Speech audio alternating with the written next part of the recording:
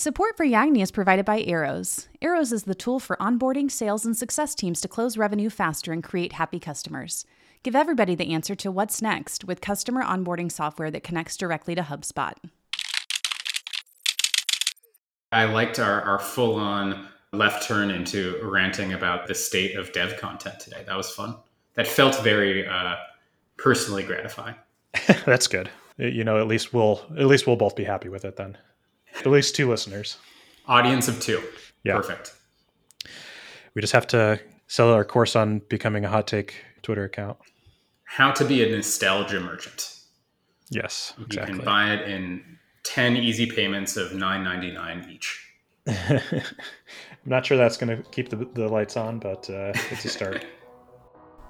Today I'm joined by Justin Duke. He is the founder and sole operator of Buttondown, a SaaS application for sending and growing newsletters. Justin got his start in software working as an individual contributor at Amazon and Stripe before moving into engineering management. On today's episode of Yagni, we talk about whether or not we really need staging servers, if software culture is stuck in 2010, putting up intentional roadblocks, and why I am blackpilled on programming content creation. Welcome to Yagni.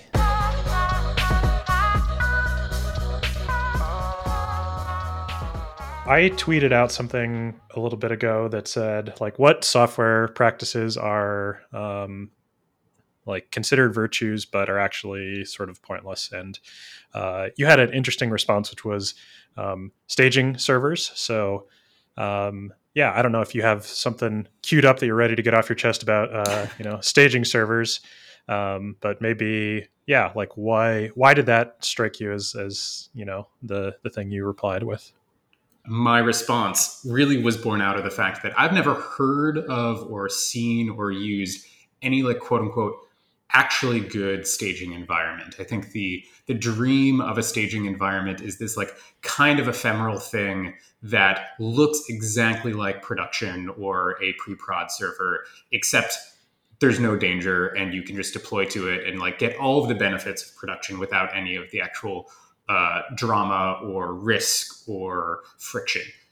And that's just never true in my experience. There's always some sort of thing that's missing. There's some sort of inherent jankiness. And the vast majority of workflows that I've run into or heard people kind of rant about is, if the goal of deploying to some sort of staging environment is to gain some level of confidence before actually deploying to production, the amount of variables and the amount of things that can break in a staging environment to the extent that it doesn't actually mirror production actually decreases your level of confidence to the point where you're spending time trying to actually maintain a staging environment or a bootstrap that works well, even though it doesn't actually give you any of the net results that you're looking for.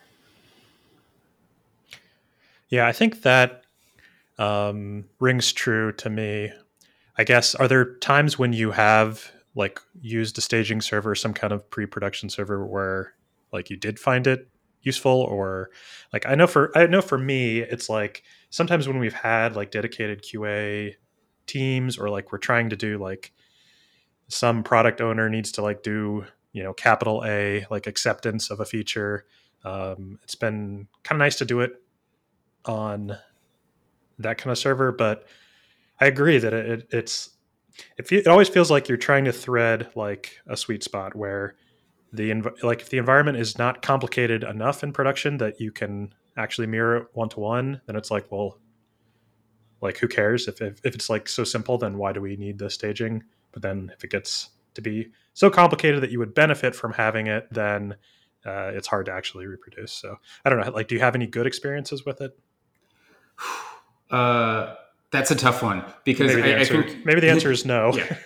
I think there have been experiences where the thing that you're trying to get out of the staging environment is somehow endemic to the deployment infrastructure, or literally just the ability to kind of see it on a staging server. Maybe you're trying to test like one very specific part of, say, cross-service communication or something, where just like, hey, pushing this onto a new box that isn't your dev box or isn't something completely local and getting something there, like that's mission accomplished. I've seen staging environments be useful for that purpose if you have a sufficiently complicated setup such that like your service mesh on prod is identical to that on QA, but like you can't set up a service mesh locally or something along those lines. Otherwise, I think you run into what you're talking about here with the uncanny valley of, if your setup is so simple in the ideal case that you can reproduce it entirely locally, you should like push all of those investment efforts to just having a really, really strong dev box. But if you don't, then it's probably so complicated, right, that it's really hard to avoid actually hitting prod.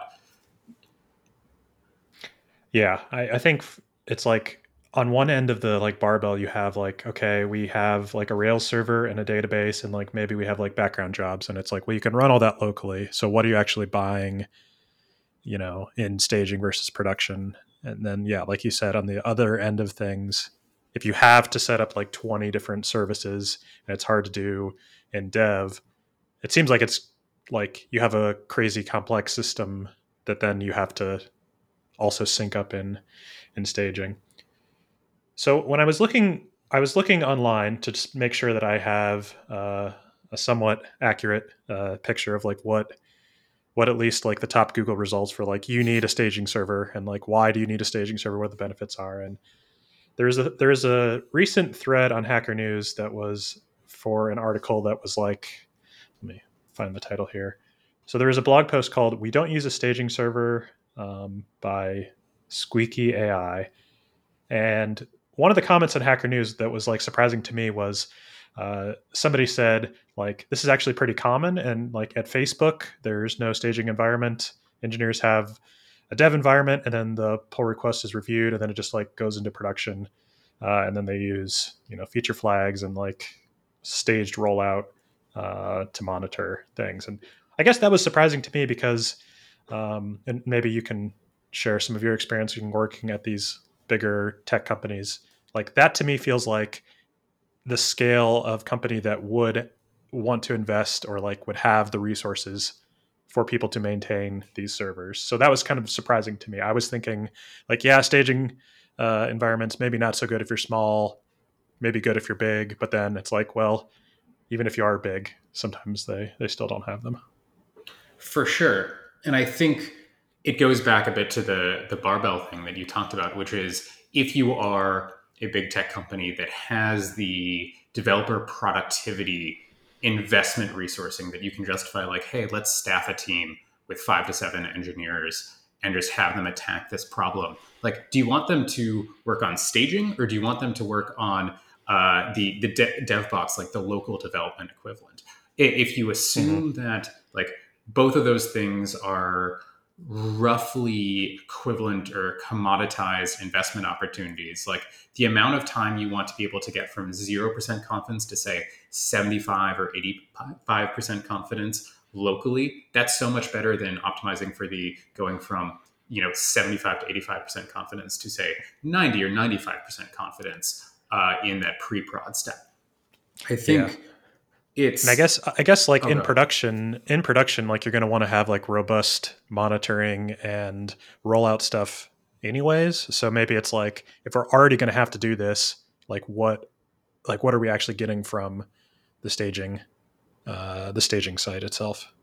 Right. I found that when I'm really trying to get the last sort of like inklings of confidence that theoretically something like staging would be good for, a lot of it is for things that like staging can't truly replicate unless you have like a perfect simulacra of traffic and data. Things like, what are the load patterns? How does this handle thundering herd scenarios? How does this handle like our peak traffic every Thursday morning? Things along those lines, where often what you're going to end up having to do anyway is have some sort of dark read pattern of like, we'll read from both the old code path and the new code path and not do anything with the new code path just to see what the performance characteristics are.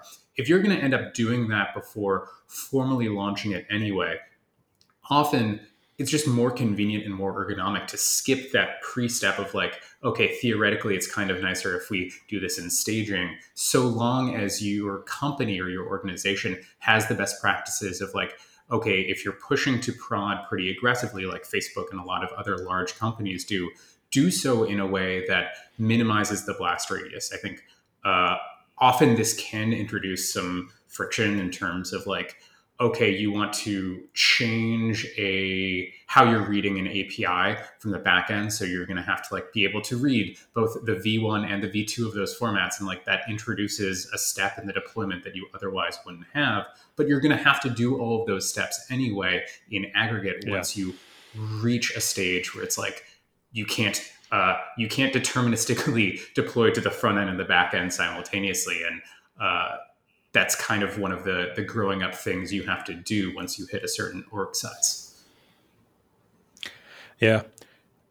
So like, as we're recording this, I think it was somewhat recently that, at least on Twitter, there was a bunch of tweets about, I think it was like an Airbnb push notification that got sent out. Do you know what I'm talking about?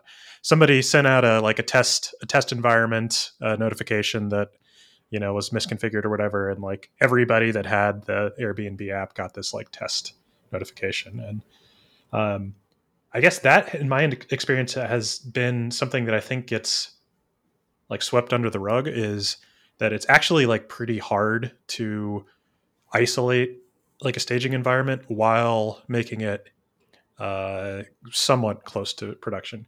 And like, yeah, obviously the traffic is going to be a huge one, but even data or just interfacing with external systems, like you have to take extra care to turn off a lot of things in staging that kind of goes against the, like, this should be as close to production as possible.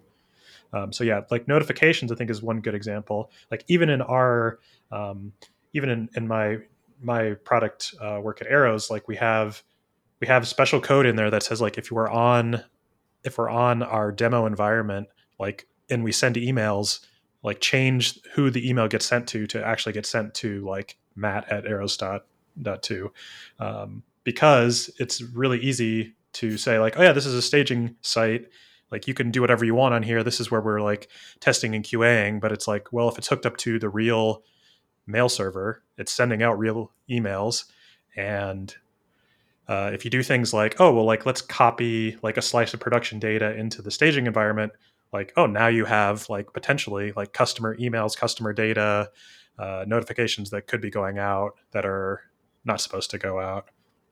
So I think stuff like that is just like, it's really easy to say like, yeah, you should have a staging server, or even like, yeah, you can periodically like, copy down data so it's representative, but you have to be really careful on these like edges of the system, I think, where like another example is like file uploads. So I worked in a system once where we had file uploads and like we stored those in S3, and the application had a reference to the blob in S3. But when we copied things to staging, if you were to delete like the record in the staging site, it was going out to S3 and like deleting the blob, because it's like, well, yeah, well, like that's how it should work. But since we copied the data from production, it's like that actually deleted the reference in the production app. And so that was a big mess. And certainly there are like a set of tools that try to like anonymize and do all this. But at that point, you're almost like, I don't know if it's better to work backwards and like try to like make a safe copy of production versus like starting from scratch and making like seed data. So I don't know, that has always struck me as like the kind of hidden cost of maintaining a staging site, regardless of your size. Yeah, I think you brought up like acceptance testing being sort of the classic example of where you want a staging site of like, hey, we have someone non-technical, like a product owner who wants to run through this. And again, you just have that thing of, okay, should transactional emails be on or off? I had a horror story of a company that I once freelanced at back in the past where they couldn't really decide. So they basically had a global flag for the staging environment, which is basically like in all caps, disable transactional emails going out.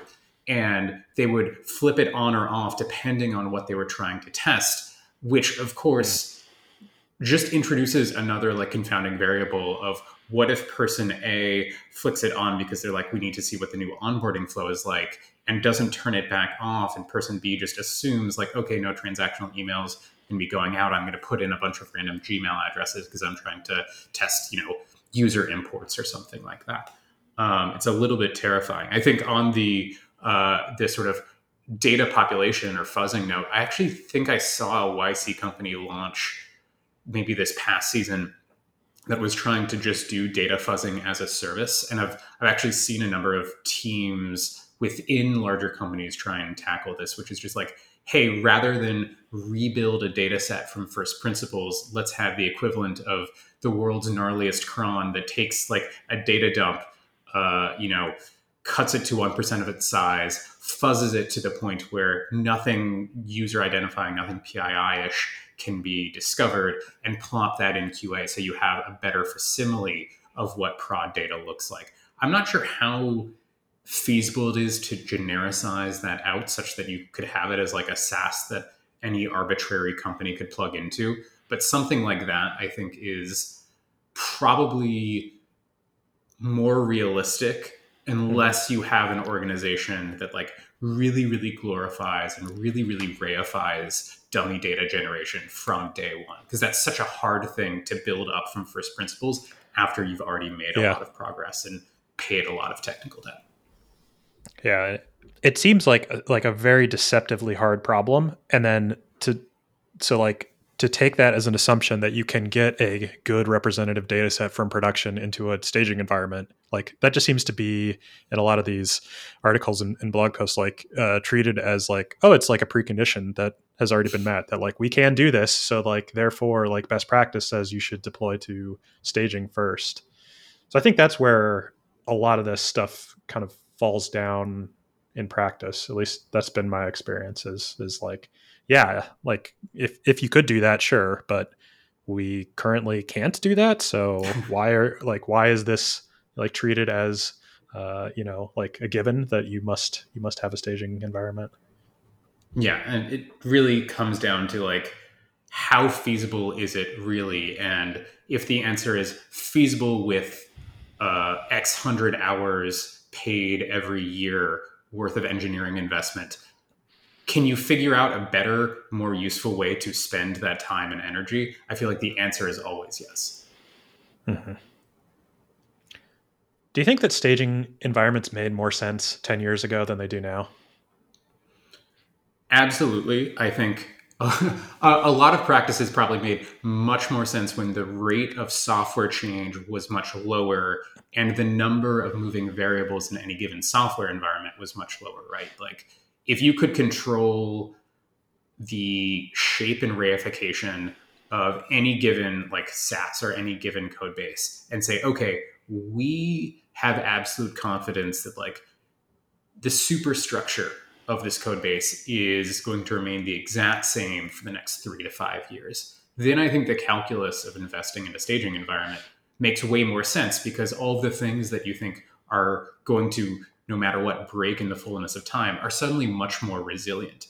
But the reality is, at least in my experience, there are too many moving parts. Like it is such a full-time job to keep those things in the right buckets in the right condition. 10 years ago, I think, and maybe this is a rant or a old man shakes hand at cloud unto itself of like, back in 2010, like the median software environment was just much more static and didn't change that much.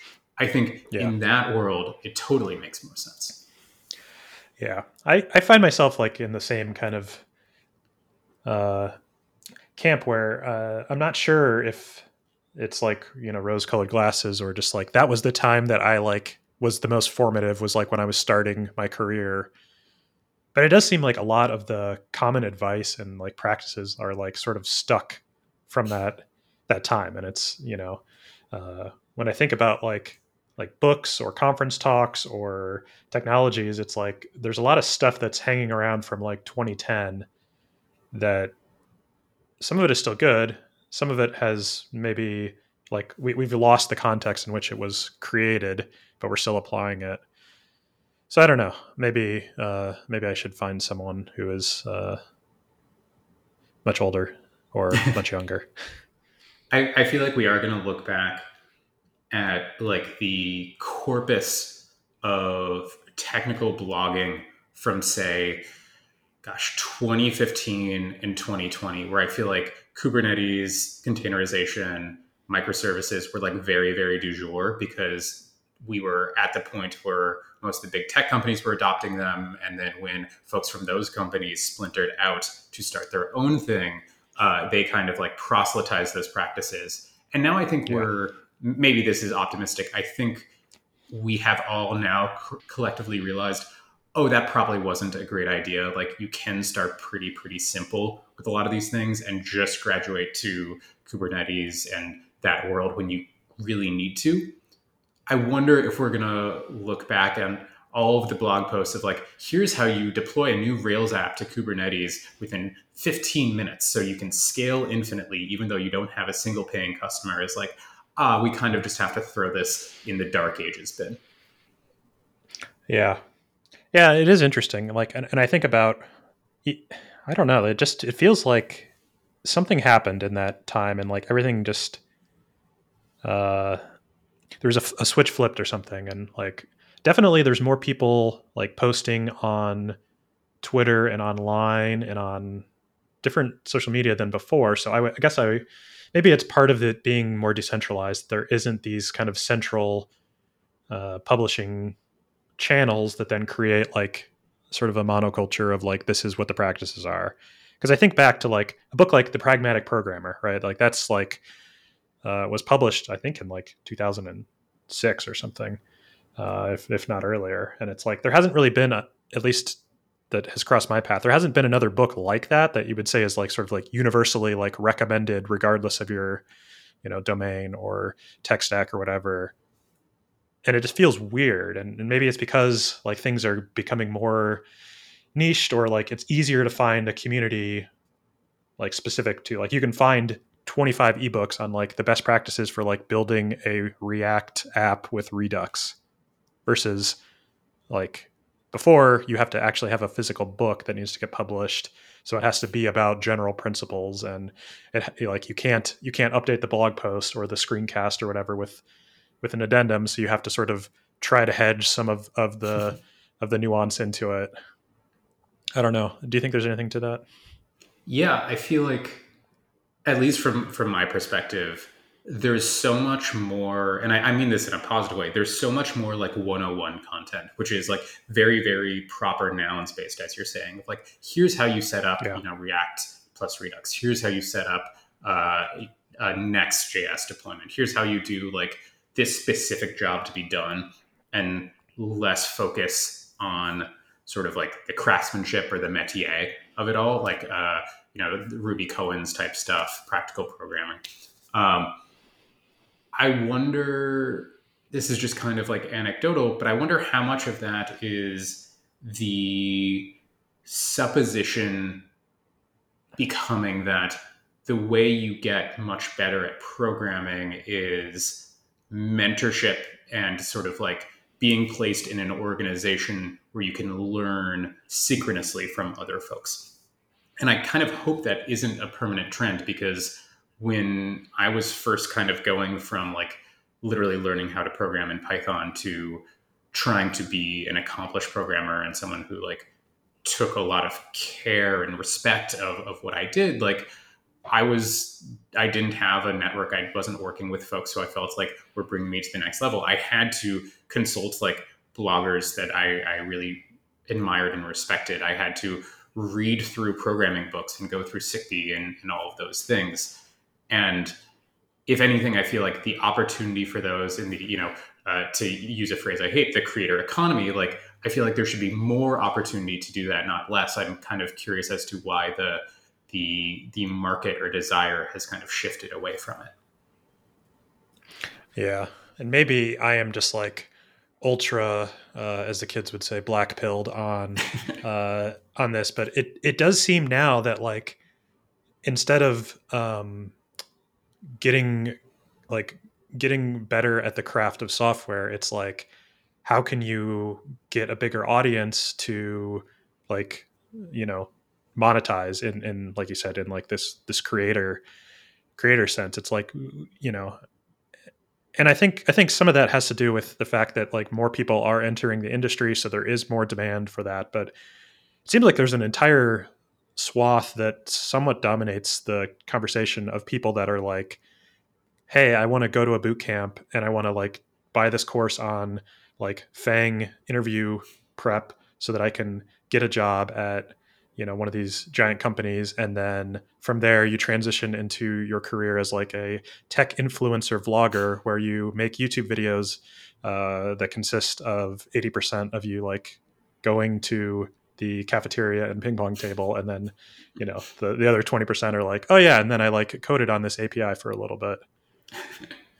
I think Brian Lovin, who's a designer at GitHub, I believe, has this metaphor that I'm probably going to butcher, but he talks about sort of like the creator spiral, where it's, if you're doing, one of the hashtag learn in public things, or you're somehow monetizing your influence, there's a really, really strong temptation to shift from talking about, say, Rails programming, or talking about icon design, or insert thing here, to talking about that thing. And it can become very, very recursive and fractal, to the point where you're selling like an info product about how to sell info products to people who want to learn how to sell info products about info products. Like, it's very, very easy to kind of go down into the narcissistic spiral of, people will buy this thing, and I just spent 18 months talking about this topic, so I'm just going to reorient everything that way. That might be one of the downsides of like having such a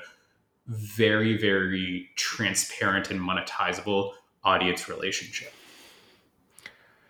Yeah, it is interesting just to think about all that context and how just like, it's almost like societal, like, let's go big picture here. It's like societal changes in the past like 10 or 15 years have like led to software being like seen as a more desirable field, which leads to more people, which, in some ways is good, because I think this is like a good career to have and can provide value to the world. But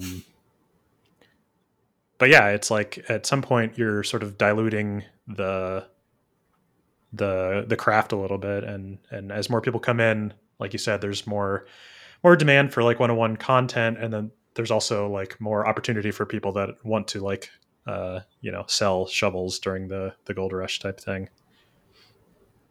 It's true. And I always feel a little bit ornery when I see the I don't even know if there's a term for this, but like the very, very basic tweet where it's like, here's how you add two strings in Python type thing, of like, why is this person farming out like intro to Python stuff and having that be like the pathway to mastery?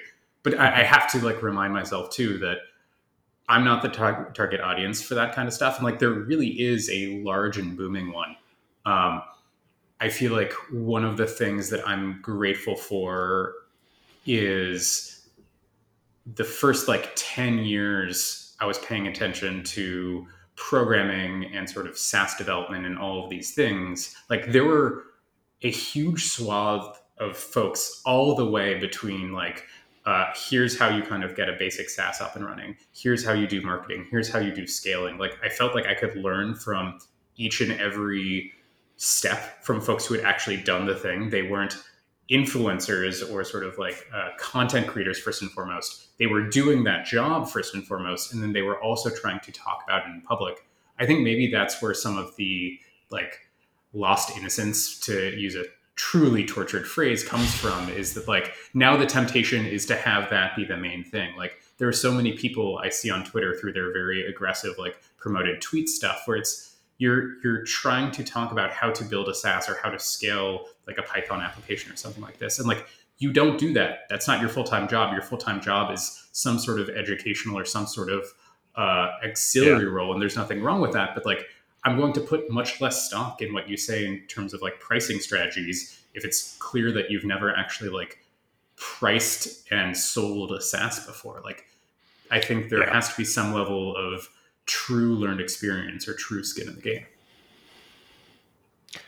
Yeah, it's like the outcome in the past of like, I need to learn this skill to like, ship this thing at work or to hit some like business result has been changed with like, I need to get hired for this job so that like I can then write a course about how I got hired, for the job. Yeah. I wonder too, like it seems like a lot of what happened as like tech sort of boomed in like the 2010s or whatever.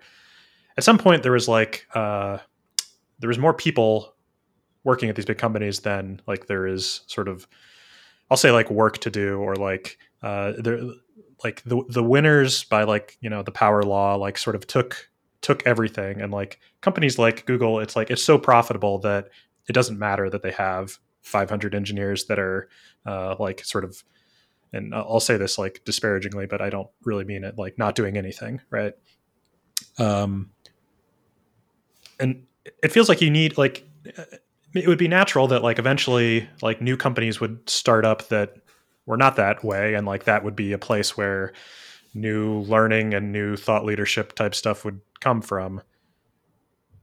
It seems like that is like sort of like the kind of crypto land right now, but maybe that environment is just also so poisoned by like the money and the sort of snake oil type stuff that it's hard to see it in the same light as like, oh yeah, like I don't know, like I look fondly back at like, oh yeah, when GitHub was like getting big and like you could like hear talks from the people that were like the first 100 employees, and it just doesn't seem like there's been that next wave of that yet. Maybe I've just missed it, but I definitely agree. And I think part of it is sort of the like the what is it?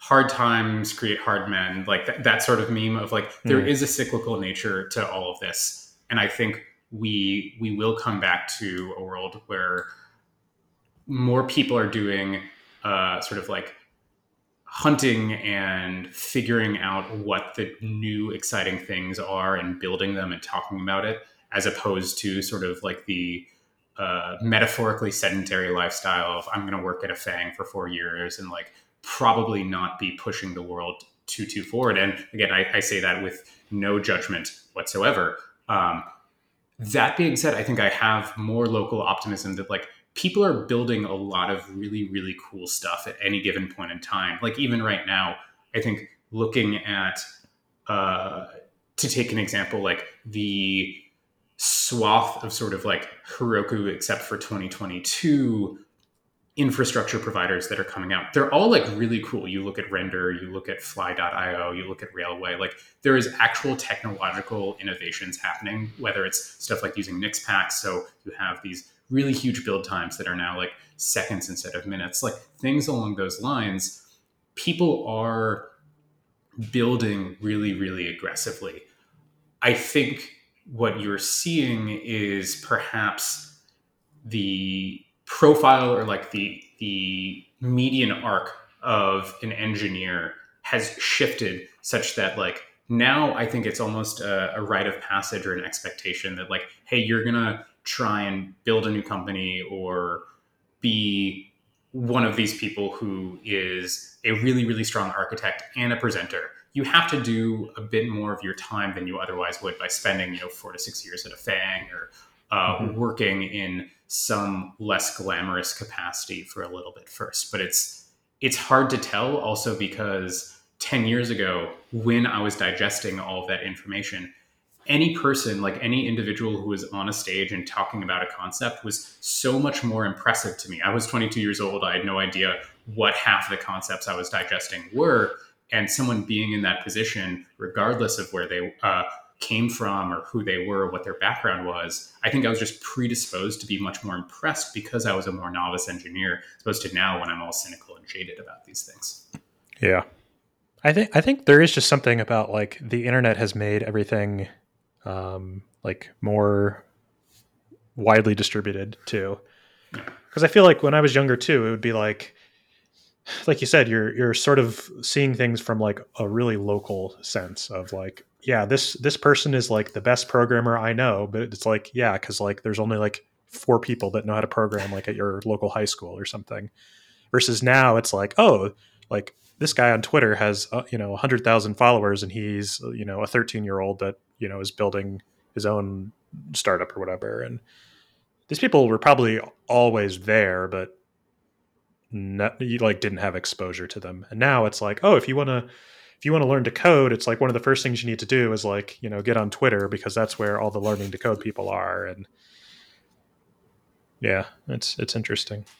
Which I think goes back to your previous point of, for better or for worse, software development is like a prestige position now, Yeah. compared to say 2007, 2005. Like a lot of people who would otherwise like go into iBanking or go into law school or something along those lines, like they're entering tech, whether it's through development specifically or PM or something along those lines. Like that's still a much more common path than it used to be, and it has a level of I don't even know if prestige is the right word, but like normalcy that it didn't. Yeah. It's definitely like more mainstream, normie, as they would say. So I think that if we try to bring it back, it's basically like Mark Zuckerberg's fault that people still advocate for staging servers, because his company started the rocket ship growth that really caused all of software engineering culture to get stuck in 2012. Perfect. I think the evolution of the hot take, which is not just staging environments are a bad idea, but staging environments are a bad idea, and it's Facebook's fault specifically, is perfect. It's always useful to have a enemy that have you a target, throw your slings and arrows at. Someone to blame. Yeah. Do you think the existence of staging servers makes people like lazier, because it's like a place you can dump code without taking accountability for it? Like, well, we put it in the staging server. If it breaks in production, like we couldn't have known. I don't know if lazier is the word I would use, because again, I think dealing with staging environments just requires so much effort. I think it gives people false confidence, and like the metaphor I always love is like you're trying to navigate a curve of confidence level in your code change, and often people will think that bumping something to staging is going to get you to like 95 or 99%, which is pretty close to 100%. So then you push it out to prod and you get like your asymptotic 99.99% or whatever. And I think in reality, often it's a no-op compared to your local deployment that like has purely local data, but is otherwise kind of the same. I think the best case scenario where you have someone who, let's say you have an organization that is pretty well invested in staging and like it's not broken all the time. It's a little janky, but it works, but it takes a lot of effort. Like there can be laziness if then you say, okay, it's working fine in staging, therefore it's good to go. Like that's a big leap of faith to say like this environment is so close to the real one that we're done. Because I think again, regardless of what folks might blog about, I think in practice it's very rare that you're not doing some level of production testing, which is not to say like only test in prod, lol. It's more like that has to be one of the things you do once you hit a certain level of fragility or velocity, because you need to be exercising that code path in all scenarios. And if you skip the production exercise, like that can be really, really dangerous. What do you think about staging server as good because it is a roadblock and the average developer is not good and it should have speed bumps and roadblocks put in front of them to prevent bad things from happening? I like intentional speed bumps and roadblocks in most scenarios. Not because like any average developer is bad so much as like we are all bad once we hit a certain threshold of complexity, right? I think what is scariest to me is like some sort of Looney Tunes cartoon speed bump that is like there 80% of the time. Like when it comes Mm-hmm. to trying to get production confidence, the biggest thing you need is a level of reliability that like it's like a checklist manifesto thing, right? Like you perform this thing 100 times, the outcome should be the same 100 times, even if that outcome is super annoying and largely exists as a deterrent or as something that intentionally slows down velocity. If you have a staging environment where you're still trying to invoke some sort of judgment call of like 80% of the time, this is good enough to go, but you know that like, oh, we rotate out the database every Thursday. So you might run into some weird stuff if you're hitting staging on Thursdays or things of that nature. That's where I get a bit of pause. How about you? Yeah, I think it's tough because you'd have something that's like a checklist, but if you know that like, oh yeah, but don't actually care about this step if it fails, like that's kind of like the road to like losing, like you lose confidence in the process, or like the process gets watered down so much that it loses the original meaning. Imagine a test suite that had tests that were decorated with a, hey, 20% of the time, like roll a d5, and if you get a 5, if this test fails, don't worry about it. Like, it's fine, just pass the test runner anyway. That's like the thing that terrifies me, because that's kind of like a bit of organizational rot, that if that starts out with just one test, it's going to expand in time to be everything. And then at that point, you don't have any confidence in the test. Right.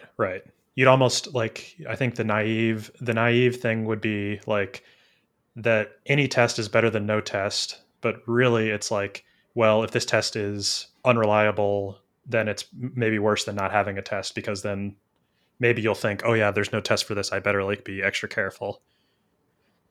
Exactly.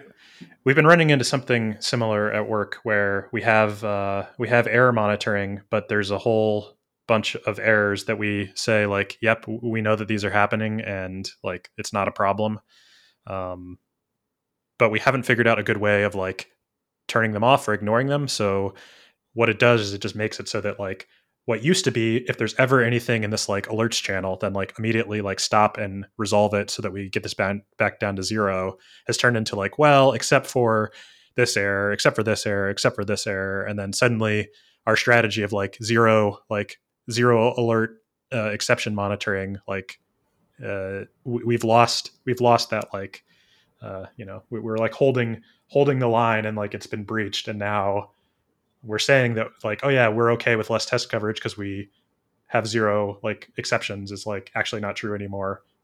But then we didn't like go back and fix the test coverage.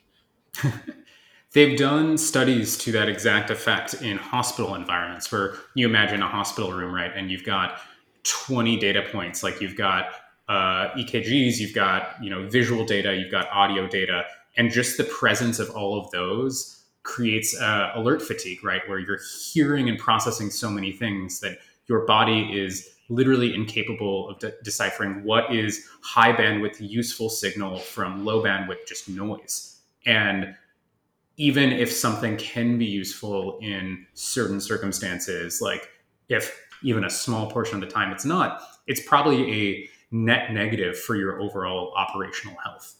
Yeah. Well, I think I've reached the point where I feel like staging servers fit squarely in the midwit meme format of the bottom of the bell curve is like just send it to production, and the middle is staging servers with all these rollouts and anonymized data and gated releases and things like that, and then we've got the top of the bell curve that is like just push it to production. Yeah, I think the bell curve meme is more accurate than it is inaccurate a lot of the time. Like, as long as you have really, really robust feature flagging, operational detection, perf detection, all of those things, which you generally want to have anyway, even if you're not doing quote unquote staging testing within prod, it's just really the amount of stuff you get out of a true production environment, traffic, data, all the things we've chatted about, it's so hard to replicate that. And I find myself firmly on the like low IQ side of like, I'm going to do the theoretically dumb thing because it is often so expedient, both short term and long term. Yeah. Yeah. And maybe it doesn't exactly fit, because I don't think either of us are saying like replace a staging server with nothing. I think we're saying like you're probably better off with things like using like an ngrok tunnel to let people preview stuff on your local environment if you need someone to do like a quick spot check, and then like in production having feature flags and other like safe rollout features, so that deploying, like doing a big deploy is not a common occurrence. So then you wouldn't need to necessarily use staging as like your place to find the like unknown unknowns. Exactly. Cool. Well, then I think we can answer the question. Staging servers, do we need them? Justin, yes or no? You're not going to need it. You're not going to need it. And it's a no from me for this one. So yeah, thanks for joining us as we continue to spew hot takes and hopefully make you rethink some things that you haven't thought about in a while. Show notes, links, and a transcript can be found at yagni.fm. Today's guest was Justin Duke, founder of Buttondown. You can find Justin on Twitter at jmduke, and I'm your host, Matt Swanson, and you can find me on Twitter at _Swanson. Until next time, just remember, you ain't gonna need it.